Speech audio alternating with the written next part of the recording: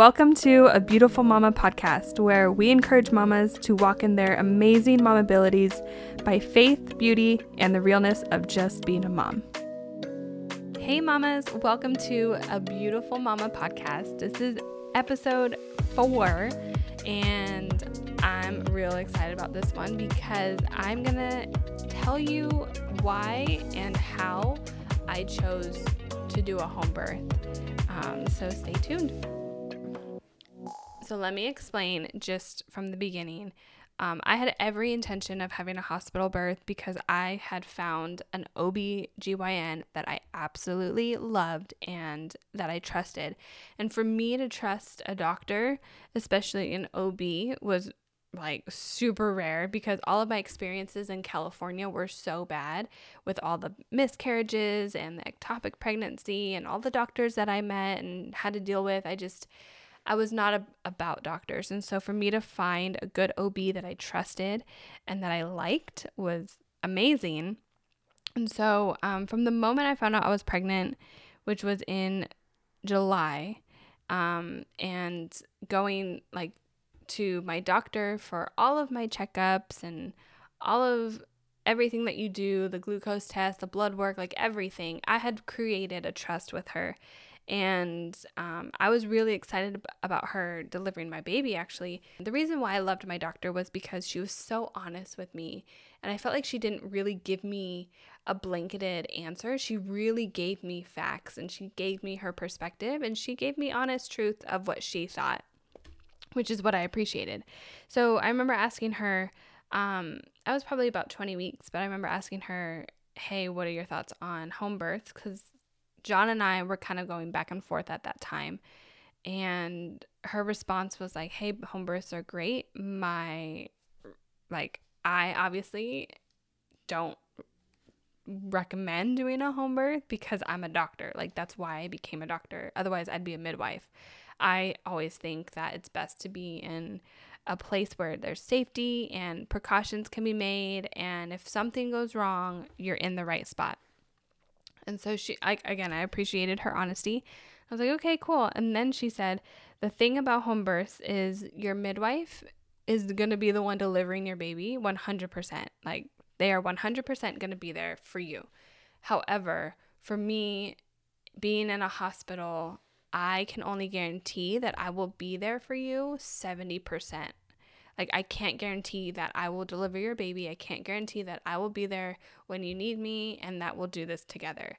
And that was the beginning for me of questioning, like, okay, is this really something that I want to continue doing? And it made me kind of question how I wanted my birth to actually go about. Because I loved my doctor so much and I trusted her so much. And I knew that if I had some things that I didn't want or that I did want during my labor and during my delivery, I knew that she would support me in that. But knowing that she wouldn't 100% be there made me a little nervous. So that was the beginning of the thought process. And I remember going to John and being like, hey, this is what my doctor said. How do we feel about this? And John had always been 100% for the home births. He was always like, I think we should have a home birth. I don't want to deal with doctors. I don't want to deal with things that they can do afterwards and blah, blah, blah. But because I loved my doctor so much, I was like, let's just have a hospital birth. So anyways, at around, let's say, I want to say 26 weeks, 27 weeks, I called a friend of mine who actually happens to be my brother's ex-wife, but she is a doula, and she had been a doula for years and years, and she's amazing. And so I called her, and I was just asking her questions like, hey, I need some guidance. What are your thoughts? And getting her perspective, because she's done home births and she's done hospital births, so she would know definitely like the pros and cons of each one, right? So I called her, and I'm like, hey, how do I process this? Like, I don't want you to tell me what to do, but I want you to help like direct my processing on how I decide between a home birth and a hospital birth. And she's like, okay, cool. So she's giving me information, which I highly recommend if you're pregnant and you're having a baby, sometime soon, I highly 100% recommend a doula. If you don't do a home birth or a midwife, definitely get a doula, because they will inform you and educate you, which is the most important thing during pregnancy and during labor and delivery. Like, you want to be as educated as much as possible, and you want someone there that you can trust that will speak up for you. So that's the purpose of a doula. So I called her, and she was so gracious enough to create a birth plan for me. She sent me a birth plan. She's like, this is what most of my moms have for birth plans if they're going to a hospital. And so she just really gave me things to consider. She gave me things to really think about and research. And she made me this birth plan. So I'm going to read you what the birth plan actually is. So at this point, I'm still kind of questioning and I really think I can do, a hospital birth. And I'm actually researching, the ratings of the hospital that I would give birth at. And to be honest, the ratings weren't that great. I think they were all 3-star ratings. Most of the hospitals here in Vegas are about 3 stars. They're not the best. The medical here in Vegas is not up to par, really, to my standards, I guess. I don't know. But, it is what it is. And so I'm considering that. I'm considering the ratings. And then I'm reading this birth plan that she gives me. And so she explains to me that there's 3 parts to a birth plan. There's the during labor section where when you're going through contractions and, it's the long stretch, and that's something you need to consider. The second part is during birth, so your actual delivery. And then the third part is after birth. So all the things that come after the baby comes, you have to consider a lot of things as well, which I didn't even think about. I just thought a birth plan was for labor and delivery, and then that was it. I didn't even think about the afterbirth stuff. So this is what she sent me. The first part, which is during labor, has 11 points.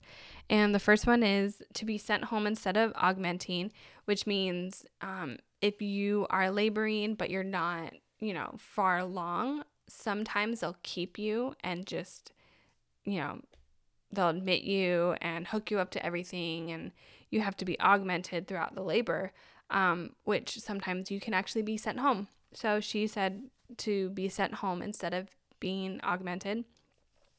No vaginal exams, only on request, because when you have vaginal exams and when you have a lot of vaginal exams, which they do, I think, every few hours when you're in labor, to check your dilation and your cervix and everything.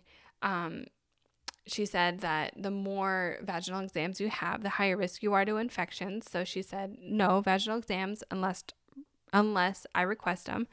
A saline lock for the IV when they hook you up, so that you're not being pumped with fluids, that they just lock it. No AROM, which I don't remember what that one was.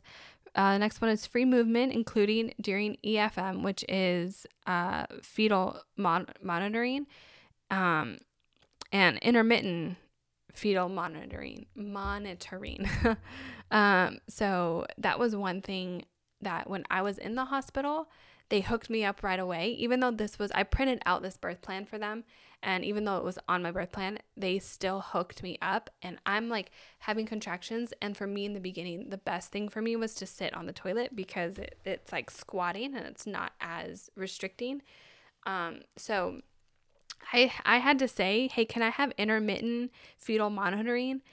I had to say that twice or 3 times till finally they were okay, yeah, we'll let you do that. I'm thank goodness. I was so mad because I put it on my birth plan. Anyways, so intermittent fetal monitoring. The 7th one was a birthing ball or squat bar, or allow me to take a shower. The 8th one was covered clocks and have no time limits. So my doula actually explained this to me. She said that when you are watching the time and you're in labor, it actually messes with your brain.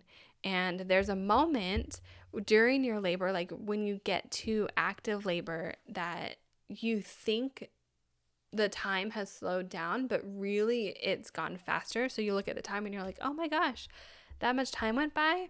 But when you're constantly looking at the clock, it's messing with that process. And so it like restricts your ability to go through your contractions a lot smoother and easier. So it's crazy what your body does during labor. So she said, cover the clocks and have no time limits. Lights off was the next one. Number 10 was consult with spouse on decisions. And then number 11 was informed consent and refusal. Inform us of all benefits and risks of every intervention. So these things, if you don't say them, and again, now that I'm reading through it, I'm like, oh yeah, it's because I had to say it with the intermittent fetal monitoring. So if you just have it written down, they don't necessarily have to comply with it, but once you verbally say it, they have to comply. It's just their policy. So if you say, hey, I don't want any vaginal exams, if you say that, they have to abide by it. But if you just have it written down, then they don't have to do anything. It's so crazy. And then the next section was during the birth. And the first one that's written down is assume position of choice. So for me to have the position that I choose to give birth in instead of just being on my back in the bed with my legs up.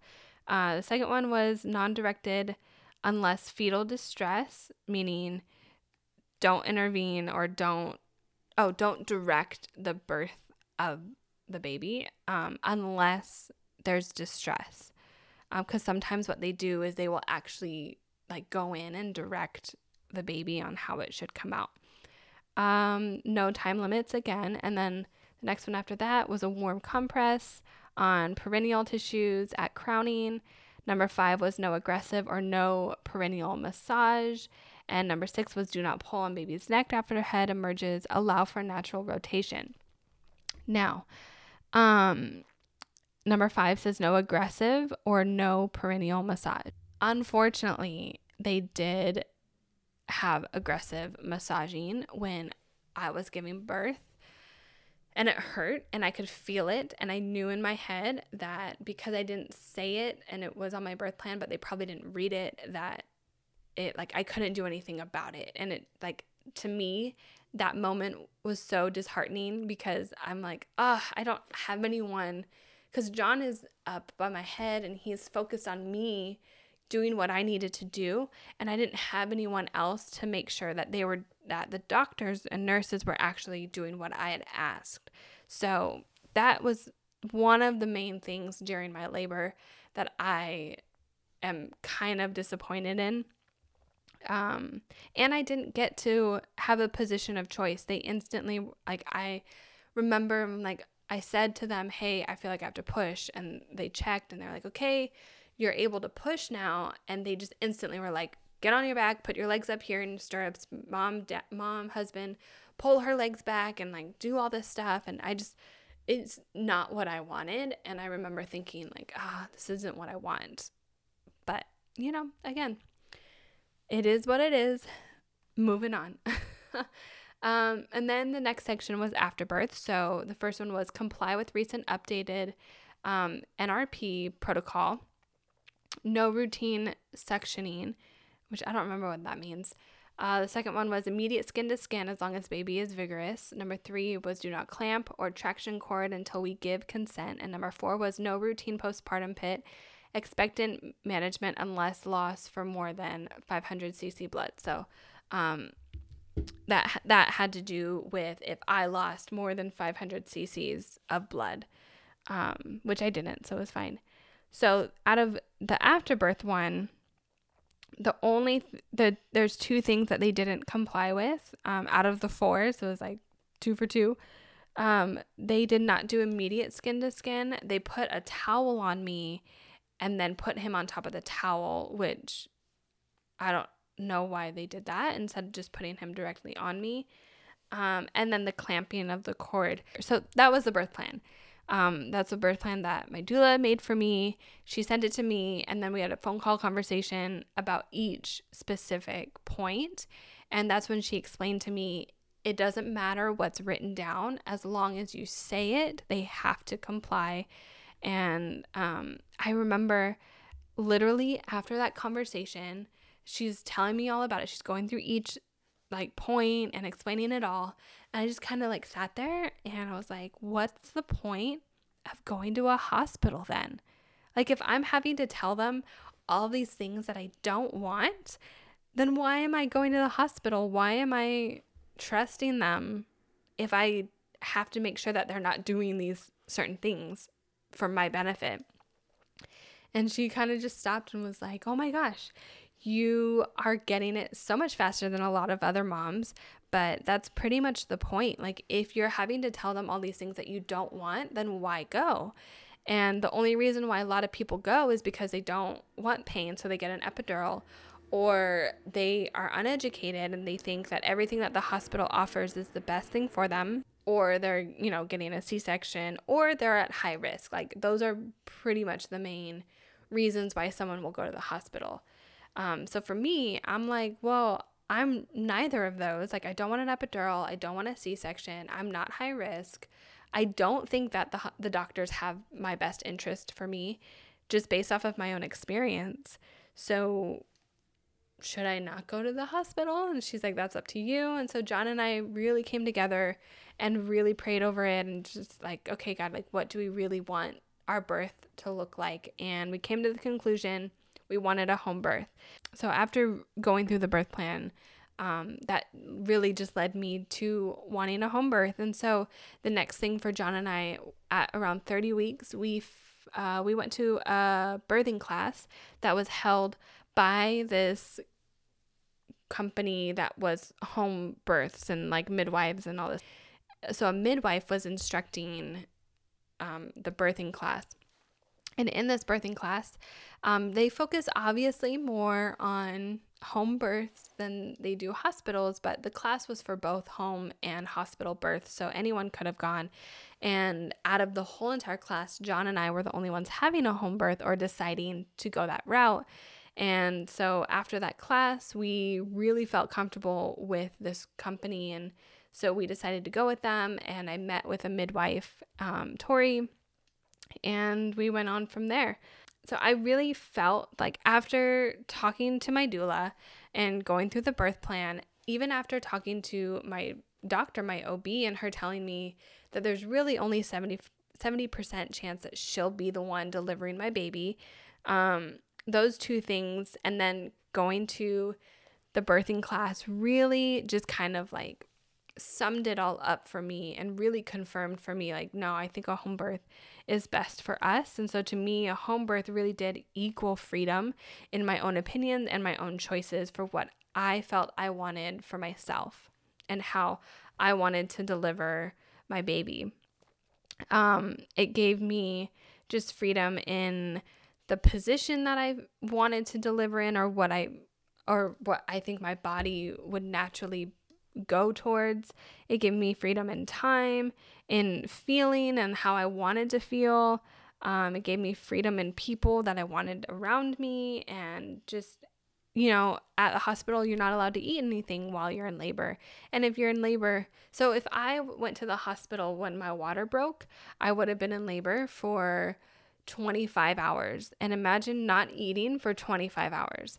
No, thank you. So like for me, I'm like, I love food too much, and I know that when I'm tired, I want food. So that was like, I don't know why, but that was such a big thing to me, like to be able to have food when I needed food. So you can do that at home, but you can't do that at a hospital.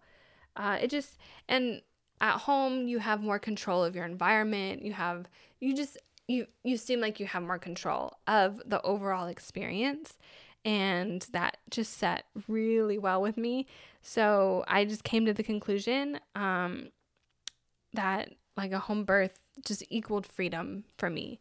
And then as we got closer to the 36 weeks, I was starting to think, okay, well, what would I do if I'm sick? Let's say I got the flu, or I have a really bad cold, what do I do personally to like heal myself? What do I do? Do I go straight to the medicine? Do I take NyQuil? Do I take DayQuil? Do I go about my day? Do I just like, take something and then move on? Or do I let my body rest? Like, what's my process? And so my personal process when I'm sick is I don't take medicine at all. I drink tea. I sleep as much as I can. I take baths. I do Epsom salt. Like I try to let my body fight whatever it is that it's fighting naturally. And if I need something, then I'll take like Tylenol, but I don't take medicine. And so after thinking about that, I'm like, oh, well, if my body is going through a process, then I'm probably going to do better in an environment where I can just kind of like rest and sleep and just kind of like feel it out and let my body do what it needs to do instead of giving it something or making it rushed or, supplementing for something else. So again, like all of these things were just concluding for me to have a home birth. So that's what works for me. And that's how I kind of came to the conclusion of I want to have my baby at home. Now, the next episode of A Beautiful Mama is my birth experience. So I highly recommend that you listen to that after this one because you'll find out what really happened in my home birth experience and how it all went down. And good counterpart to this episode of me deciding on how to do a home birth.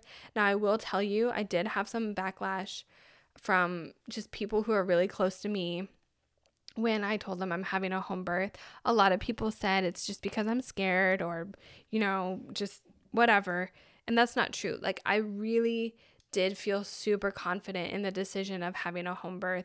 And a lot of my friends would even say like, well, what if something happens? What if? And I had to choose to not let the what ifs come into my mind. And honestly, like the most powerful thing that you can do during your pregnancy is control your thoughts, because people are going to give you information. People are going to give you insight, quote unquote insight, but it's their experience or what they think is best. And you literally cannot control the situation. That's what I learned. And so if you're listening to this and you're having a birth and you're getting ready to bring a child into this world, like don't let this dictate how you feel and your intuition, because that was the biggest thing for me. I didn't trust my intuition enough. I needed the facts and I needed information to fall on in order to be confident. Because I don't naturally listen to my gut. That's one thing I'm learning right now as a mom, now that Milo's here, is I have to listen to my gut. I have to listen to my intuition so much more and trust it more than facts and more than, lists and information and doctors and people telling me what I should be doing. So that's my piece of advice. So if you're listening to this and you're considering a home birth, just take those things into consideration. If you're not having a home birth and you're going to be in a hospital, I recommend that you get a doula, or you at least contact a doula to get some information to set you up well so that you and your partner can be just super confident and be empowered through this incredible experience. Well, thanks for tuning in to A Beautiful Mama podcast. To stay connected and learn some of my professional beauty tips, be sure to follow A Beautiful Mama on Instagram. Leave a comment, like some content, and have a beautiful day.